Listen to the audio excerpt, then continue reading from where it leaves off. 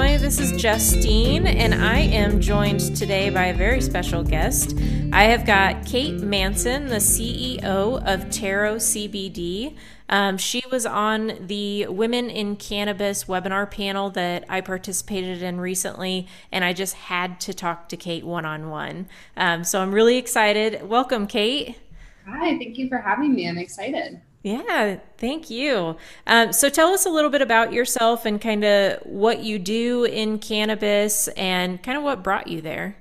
Absolutely. So I grew up around cannabis. It was something that was in my house from a young age. Both my parents have been using it for as long as I can remember, obviously responsibly as parents. But it was something that was there and something that, I was always interested in. And in high school, started smoking cannabis to really help with ADHD and anxiety. And that just kind of fueled this like counterculture lifestyle that I've kind of taken on from a young age.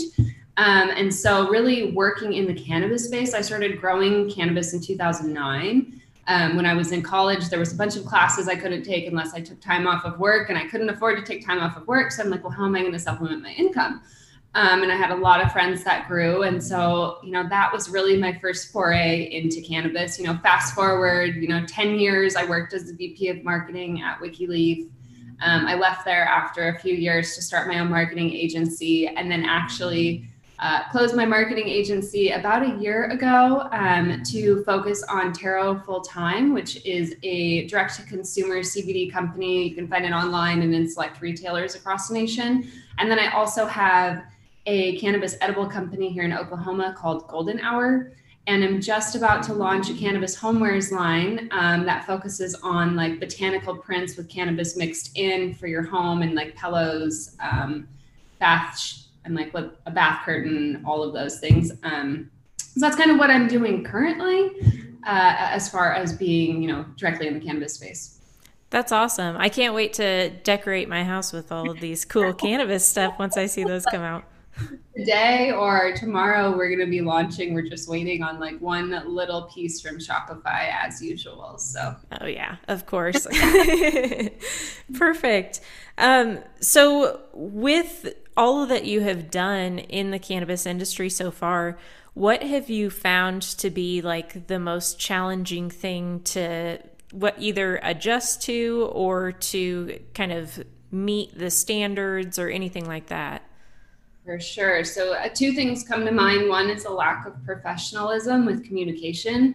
So I used to work at Nordstrom Corporate, and we had, a set, like you need to respond to emails within 48 hours. And here in the cannabis space, you're like, you need to respond to emails within 365 days. Mm-hmm. So that to me is really frustrating, and just having those communication interactions where you'll walk into a dispensary and I'll be, chatting about my edibles, and the buyer will be right there and be like, oh, I'm too busy to talk right now. And it's like, well, I've tried to text you. I've tried to email you. You want me to set an appointment? You're sitting here. I can take 3 minutes of your time. And they're just like, oh, I can't do that right now. And so it's just this weird, I don't know, kind of space where we haven't quite hit the professionalism as in other markets. And then I would say the other thing is obviously just the regulations on what we can and can't do. Like, I feel like I'm in a constant battle with Facebook on advertising, or like I just mentioned, Shopify is holding payments for a company that is not anything to do with CBD or THC, literally just homewares, because there is a cannabis print and the website does say cannabis. So I think those two things are like the most challenging when thinking about starting a cannabis business or being in the cannabis space. Yeah, absolutely. And I've heard many, many times that just because you are doing something like adjacent to cannabis, it puts all these roadblocks in your way. So what are you doing to kind of overcome those roadblocks?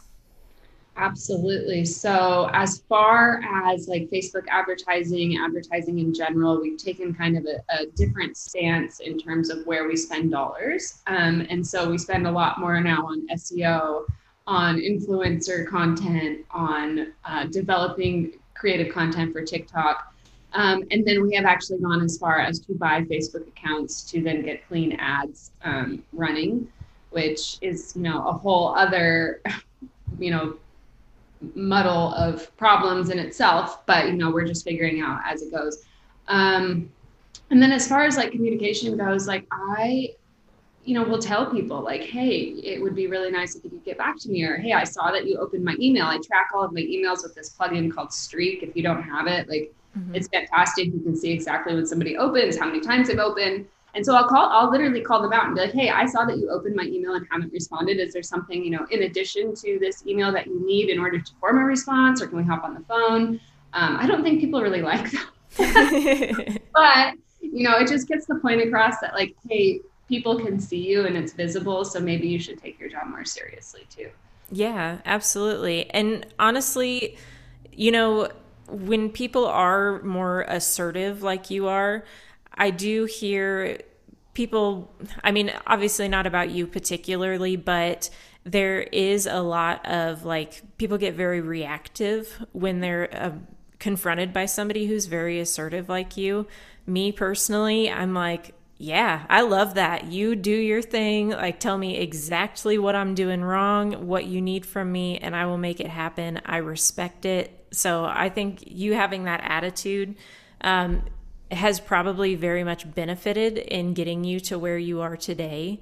And one thing that I did want to bring up that you had mentioned when we were on the webinar panel, I think the question was something along the lines of, what do you do to, I guess, kind of assert yourself as a woman in the cannabis industry? And you had an answer that really stuck with me that I've thought about, because you mentioned that as a woman, you feel that you have to kind of match the masculine energy in the world or in the room. Like if you're in a room with other CEOs and they're all men and you're the only woman, you got to bring that kind of masculine energy to the table to almost level set things. So how did you kind of learn that that's what was necessary, and what does like bringing masculine energy into the room mean to you? Absolutely. So prior to working in cannabis, I also worked in like the skateboard, snowboard industry, which is predominantly male. Right after college, I was a sports agent. And so obviously another predominantly male industry. So really learned at a very young age that if I was to show, emotion, like crying or getting physically upset, like people would look at me and say like, oh, that's just a woman being a woman. And so I really got, good at masking my emotions until I got home, also not sharing a lot of personal details. And then the other piece too is like you're saying, being assertive. Like I'm not going to apologize, or I've been asked in meetings to grab people water and I'm like, oh no, you can grab that. And it's just like having those quick reactions of being like, wait a second, is this a test of, who's the alpha and who's not? And if so, like, I just quickly go, oh, well, if I do this, what's going to happen and how are they going to look at me later if I, concede and do this for them? So for me, it's bringing that masculine energy. There are also times though where feminine energy, has its advantages. Being on panels, I've been picked to be on so many panels just because I'm a woman. And it's like, well, I hate that you're doing that, but I also love that you're doing that. So I kind of have to be okay with this as well. So I think that's how I bring, masculine energy to the conversation. Yeah, that's awesome. And I definitely agree with you where, there are things that I've been asked to participate in because they're like, because you're a woman in the industry. I'm like, well, I'm a person in the industry, but I guess if my gender is going to help me get heard on a different platform by a different audience, then sure, let's go with that. That's totally fine. Well, I've also pitched that too. Like I'll see panels and I'll literally email the producer and go, hey, I see that you only have men. If you need a woman, I'm happy to jump in and be that, that feminine voice on that panel. Then I come in and I have this very masculine energy. So they're like, what's going on here? Yeah. Well, and I think like I was looking at the Tarot CBD website before we jumped on here, and I can kind of see both. I mean, I think that the branding looks very feminine. It's very much targeted towards more of like a spiritual type audience or consumer. I think it all looks beautiful, but it's not like, oh, here, like use these drops to release your feminine essence or anything like that necessarily. It's just like, here, we have this product. This is how it works. This is what it will help you with. And look, it's also beautiful. Isn't this cute? Well, and it's funny you mentioned that too. So a huge base of my clientele, like as far as like subscription renewal clients, are men who are the age of like 60 to 85. Yesterday, I had a phone call with like an 85-year-old customer in Florida who was wondering where his shipment was and all of these things. And I'm like, how did you even find us? Right. And thank you. But how did you find us and how did you land on our website? Like, who got you here? And he's like, I just found you through searching on the internet. And I'm like, okay, like this is great. Like you were totally not the target customer in my mind, but I'm glad you're here. Yeah. Yeah, that would be very interesting to, there's another woman owned and operated CBD company that we've had on the show before, called Equilibria. And I just can't imagine, their agents that are doing their consultations and stuff having to explain to like my dad how their like specifically formulated for women CBD products are going to benefit him. But I mean, to each their own. If you're looking to get into the world of CBD and you find a website that seems very friendly and inviting to you and you give it a shot and you get great customer service, and I mean, somebody getting to talk to the CEO when they're having a problem makes a huge difference. So I think it's pretty cool that you guys have a diverse group of consumers. Yeah, it is. It's really fun, and it's really fun to see like Instagram friendships turn into customers, turn into collaborations, and just seeing how all of it organically unfolds. It's been a really cool journey for the last like 2 years. Yeah. So how has the cannabis industry changed since you got into it? You said in 2009. 2009, yes. Obviously, it's changed a lot. So in 2009, when I was growing, it was medical in Washington State. That's where I was, from. And so that was a very Wild West time of basically, I don't want to say it was illegal, but it definitely wasn't regulated in any way. So, there was a lot of interesting things that happened that really shaped, how the cannabis industry has grown. I think now what you're seeing is a lot more people from outside of the space or people who don't even consume the plant jumping in and really trying to change the conversation. And if I hear, oh, we're targeting the soccer mom one more time, like I'm literally out. And so that's, this change that I'm seeing that I don't like is that a lot of people are coming in that don't have respect for the plant, that just see it as a money-making conversation. The positive, though, is that you are seeing acceptance. You are seeing collaborations on a brand level that, 10 years ago wouldn't have been possible. You're seeing advertising in places where you're like, wow, was that a Super Bowl ad that said something about CBD? And so to me, that's like the really, really cool piece of the growth of the industry. The other part is obviously just seeing the product development and the evolution and what people are coming up with. Like I'm always fascinated by new products and packaging, how they are using different cannabinoids in products, how they're, combining THC and Delta-8 and CBD to create, really interesting profiles. So that piece to me is like the most fascinating.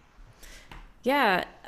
So I kind of had like a thought while you were speaking there, because it sounds like you do have like the retail experience, the marketing, the branding experience. So what made you get into cultivation instead of, going after dispensary licenses or anything like that? Why growing? I guess it was the capital, to be totally honest. Opening a dispensary is not a small feat. Regardless of where you're opening it, you're going to be spending upwards of $100,000, and that's something that I've never had access to. Growing was an easy, entry point because I had so many friends that grew cannabis that had extra equipment that could come over and help me and talk me through it. That was really, the preface for me growing. Now, as a brand owner, I still run into the capital issue where, I'm trying not to have imposter syndrome or watch other brands who have more money do bigger and better things. But, the catalyst for growing was really capital. Also, a deep love and appreciation for the plant. I think at the time when I stepped into the industry, owning a dispensary was literally owning a storefront that was like kind of licensed, that could be raided at any time. So there was, a lot more risk. You could kind of hide behind the curtain a little bit when you were growing back in the day. Now I look at all of, the different facets of the business that I've been in, and I'm like, man, maybe I should have just stuck to one and really ran with it. But instead I'm like a jack of, all trades, but a master of none. Yeah.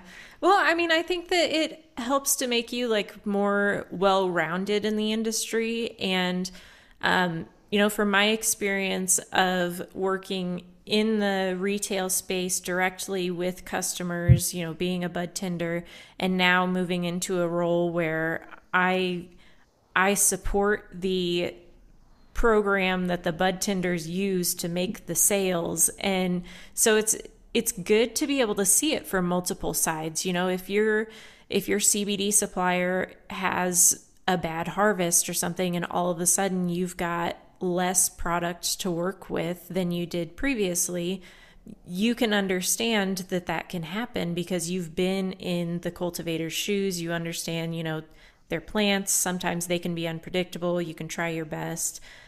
So I think that it's very smart of you to have done multiple things within the industry. Well, thank you. I'm like I said, master of none. So it's always fascinating learning something new. Like this week, I'm taking on the just implemented metric in Oklahoma State. Mm-hmm. When I was at WikiLeaf, I handled a lot of the partner integrations with companies like GrowFlow to like help figure out how to have like real-time menu and things. So this week, like my whole task is just learning metric front to back so that we're in compliance, which I have been dreading. The deadline for it is the 30th. I procrastinated like up until this point, and I'm like, okay, it's serious. I have to do that this week. So. Yeah. Well, I can, once we're off air, I can bring you into some like behind the scenes conversations that are at least happening at my company as far as metric goes. I don't want to sit here and bore my audience with all the details of what I go through in a day and what I have to talk about. So what would you say, like from your experience in cultivation, if there's anything that you want to kind of like pull back the curtain for our listeners who have not been in a cultivation facility or haven't worked in that type of role, what kind of things would you want people to know so that they can better understand the cannabis industry? It's not easy. So everybody is like, oh, growing weed is easy. It's just a plant. It is not easy. There are so many factors that go into like a good end quality product. And there's so much trial and error in getting to that good like end quality. It could be genetics, it could be lights, it could be humidity, it could be temperature, it could be nutrients, it could be deficiencies, it could be the water you're using. And so having, ample respect for people who are growing amazing cannabis, because that doesn't happen overnight. That's something that is years of information and trying. I think that's one thing that people really don't think about. They just think about the end product. They don't realize what goes into it. Yeah. Was that something that you were surprised by when you got into cultivation? Absolutely. And I am by no way a green thumb. Like my houseplants are tragic. My gardening, like outside, especially in Oklahoma, it's hard to grow things here. Like also tragedy. Growing cannabis was something that I was fortunate enough to have somebody who had been doing it for like 10 or 15 years to teach me the ropes. And still by no means am I a master at that. I can look at a grow room and say like, oh, here's some things that you need to change. But as far as being like a complete master guru, like absolutely not. So you are now, you said Golden Hour is based out of Oklahoma. You guys are doing edibles, is that correct? Edibles, and we're launching infused blunts in like the next 3 weeks. Nice. So as soon as our packaging lands, those babies are going on the shelves. That's amazing. Are you, have you already kind of gone out and done the legwork to make sure that it's going to be in plenty of stores? Because I know the competition out there in Oklahoma is insane. So we fortunately have a leg up just because our mints are already in quite a few stores.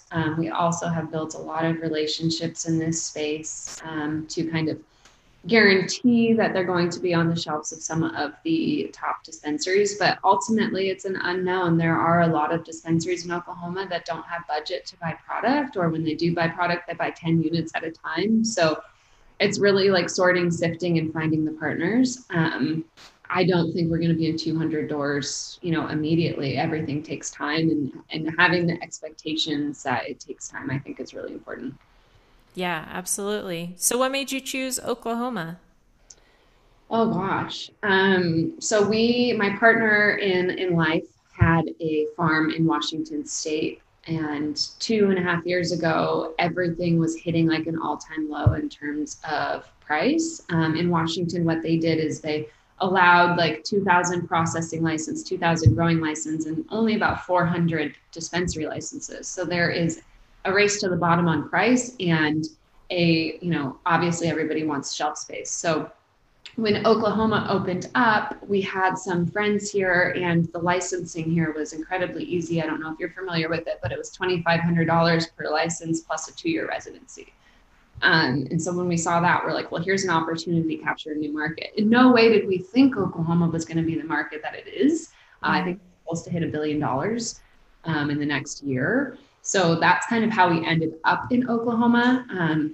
So my partner is in a group that has a vertically integrated company with a grow and a processing facility and a few dispensaries in Oklahoma.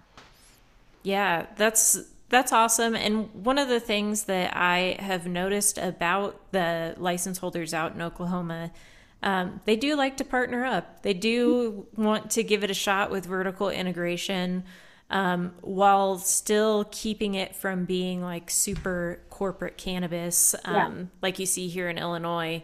And so I think that their market that they have down there is very interesting.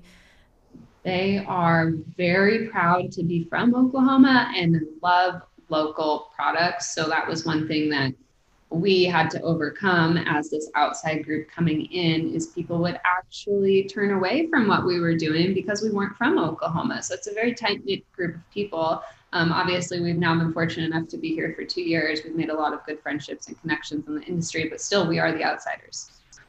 Yeah. Yeah, I could totally see that. And I mean, it's interesting in Midwest states how an entire state can become a community and, kind of band together and be like, we can't let anybody else in here in our industry. And so I think that you guys made a good choice with going to Oklahoma. I know I've seen some bills that have been proposed out there to now start, unfortunately, removing licenses, and capping the number of licenses that they have. And how do you think that that's going to impact the market? Like, because it definitely seems like they're targeting kind of the mom and pop shops. Mhm. Well, I see it as a negative for those shops, but I see it as a positive for those shops as well, because like I was mentioning, a lot of people have come here and opened businesses who, or are from here and open businesses who don't know anything about the cannabis space and are jumping in just because it's a money grab, and realizing that it's an incredibly volatile industry. And you need to have either a lot of resources or a lot of time to commit to build your business. So unfortunately, there are a lot of shops going out of business, but when you are in a position where you have a dispensary and you can't afford to put product on the shelves, then, capping those licenses, is going to be a hard truth for a lot of people. But I think it will also weed out the businesses that aren't necessarily running either up to regulation or don't have the wherewithal to run a successful business. Absolutely. Yeah, I agree with you. And, I know from what I've seen as far as compliance goes out there, it's kind of a mixed bag. You've got people that have their very own interpretations of the rules, which are not necessarily correct. But Yeah, but the rules are very vague. So here's a perfect example is we hosted an event for Golden Hour in April, and I went through every OMA regulation to try and figure out if I could hand out live product, how to do it. Not a single word in the entire, 90-page document about what I can do with samples and who I can give them to. So like coming from a heavily regulated state, I'm like, well, yeah, this is great. Let's just, get people samples until they tell us we can't. And then we had some sponsors at our event who were very concerned about that. And I'm like, if there's no rules and regulations around it, like enjoy this time because it's coming and pretty soon you're not going to be able to do anything. So, Yeah. but there's that interpretation, there's packaging interpretations, there's so many different rules that are just missing, a huge chunk of language that would really clear it up. And, the frustration with Metric in this state is Metric has more rules than our OMA regulations. So we're, figuring out Metric and we don't even have to follow those rules based on state guidelines. So it's this really weird back and forth that we're having here, trying to be compliant and then also not understanding what compliance is. Yeah, absolutely. Do you think that Golden Hour has the potential to become an MSO, multi-state operator? Like, do you see branching out to other states? It's funny you mentioned that. I actually have a call with a friend on Friday to discuss bringing the blunts into Washington. Nice. I think with the mints, they were a really fun trial product and they were good to get our name out, but they are not the seller that we expected them to be, especially in this market. People for edibles are trending more towards the gummy candy chocolate and less towards, a healthier, more discreet option. So definitely the blunts, the mints, we're still like, what are we going to do with those? We're also looking at bringing in some of the taro tinctures into the THC market here as well. Yeah, I think that'd be awesome. And especially, somewhere out in Washington, kind of Pacific Northwest, if you had a product that had taro on it on the shelf, I think it would sell very well no matter what it is. And I also wanted to mention one of my, like, the craziest thing about the OMMA law that I know of when it comes to edibles is there is no cap on strength. Your purchase limit is purely determined by the physical weight of that product. Yes. And what was crazy is somebody here for 420 made a 4,000 milligram edible. And I'm just like, what is like, I was like, that edible is going to be the end of this edible market. Like, something bad is going to happen. Luckily, nothing did, but it is wild. Like the milligrams, my mind is blown. Like I'm happy with like 10 milligrams, 20 if I'm like really stressed or just, want to relax. But people here are like, oh, 500 milligrams, no thing. I'll just eat that and go about my day. And I'm like, right. Like, what do you? I would cry. I would literally cry and be on the couch in like a comatose state, I think. Yeah, I think I saw a picture of one of those 4,000 milligram gummies or edibles on Reddit the other day, and I had to stare at it for a minute, and because somebody had posted like, "Gonna eat this bar because it's Father's Day, like, wish me luck," and I'm like, oh my gosh, if I eat 100 milligrams and try to go out in public, I like black out. Like, what would I do with 4,000 milligrams? That's insane. I have never, like 20 milligrams is my cap. 4,000, I would be high for, you would be high for days. Yeah, I can't, that is a mind blowing thing for me. But, if people are responsible and understand their limits, like more power to them. Enjoy. Yeah, absolutely. Just since we're already on the subject, what strength do your mints come in? They are 10 milligrams a piece, 200 milligrams in a tin. So there's 20 mints total. That's a very responsible dosage. Yeah. I think that, yeah, I think that that's something that processors are not taking into account is what is responsible. Just because you can make a 4,000 milligram edible, maybe you shouldn't. Well, the other piece, is also the taste and quality. So packing so much distillate into something, I can only imagine what that chocolate bar tastes like. Mm-hmm. As far as mints go, like they're small, so you can only put so much material in them and make a mint at the same time. So that's something that we had to be really cognizant of too. Yeah, absolutely. I think on that packaging of the 4,000 milligram edible, it did say it tastes like shit. So they were very upfront about it. Only imagine. Cool. Well, so I think we kind of covered this with asking if you guys are going to be in multiple states, but what's next for you in cannabis? Oh gosh. Well, what's funny that you mention is I'm actually looking at a couple of business ventures outside of cannabis. I think right now I'm focusing, solely all cannabis industry and energy on Golden Hour. I just brought on a co-founder for Taro, obviously launching this homewares line, but now I'm looking outside of the space at other business opportunities. So I'm actually looking at purchasing some laundromats, which is funny because drugs and laundromats go together like, Right. jelly. And also looking at getting more into real estate and investment properties here in Oklahoma. So that's where, my next venture is. I think the cannabis space is great. I'm also getting a little bit tired of, working and dealing in regulation. What I would like to do is really start consulting more with people on the ideas that they have, just getting into the space and helping them shape those. But Golden Hour, is taking up 90% of my time, trying to get that into stores, product development, running a sales team, doing all of the marketing for that. So I think I'm good. My boyfriend told me I can't take on any more projects right now. It's like you need to pull back. So Yeah. Yeah, that's probably not a bad idea, but some people are just unstoppable. yeah, Just can't hold them back. I just get the idea in my head and I'm like, I got to do it. And so Exactly. I 3 weeks ago, I was like, I'm going to own some laundromats. He's like, what are you talking about? And yesterday, I'm on the phone with brokers. I'm like, I'm going to go to New York at this end of the month and go to laundromats. He's like, you're nuts. So I was like, I know, I'm going for it. Other business ventures. Yeah. Well, I think your consulting idea sounds really good. I mean, I think it's definitely something that is needed, that a lot of people want to get into the cannabis industry. A lot of people have just, kind of a vague idea of what they would want to do. So I think having someone who has experience that can kind of shape that up into something that's actually viable and profitable, that's like a really good tool to have in your tool belt as a future potential business owner. Yeah.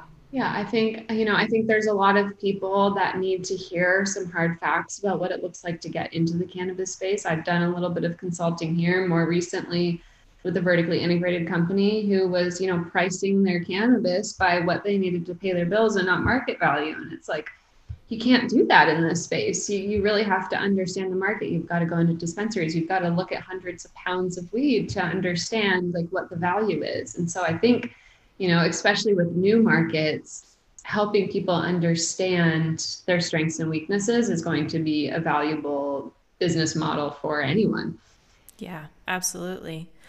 Um, any last minute thoughts for our listeners? I always like to say in this space, no is negotiable. So just if somebody tells you no, just continue to ask questions until you either get a yes or find the person that's going to give you a yes. You will get a lot of closed doors. You will run into a lot of issues. I'm not saying this to put you off or say don't get into cannabis or don't stay in it, but there's always an option or a way to work with a no to turn it into a yes or turn it into something that's going to help propel your business and put you on the right track.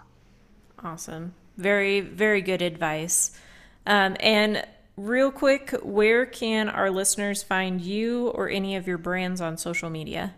Absolutely. So we are at Taro CBD on Instagram, and we are Golden Hour Delights on Instagram. My personal Instagram is just Kate_Manson. And then all of our websites are the same as our Instagram handles. Nice. Beautiful. Well, thank you so much for taking time out of your morning to talk to me. This has been really informative. I feel like I've learned a lot, and I think your experience in the industry is going to be very valuable to a lot of people. Yeah, thank you so much for having me. This is fun. I'm now I want to every time I do a podcast, I'm now I want to hear about you. Can we do an hour about you? For sure. Yeah. I'll let you interview me back sometime. Cool. Thank you. Awesome. Thank you.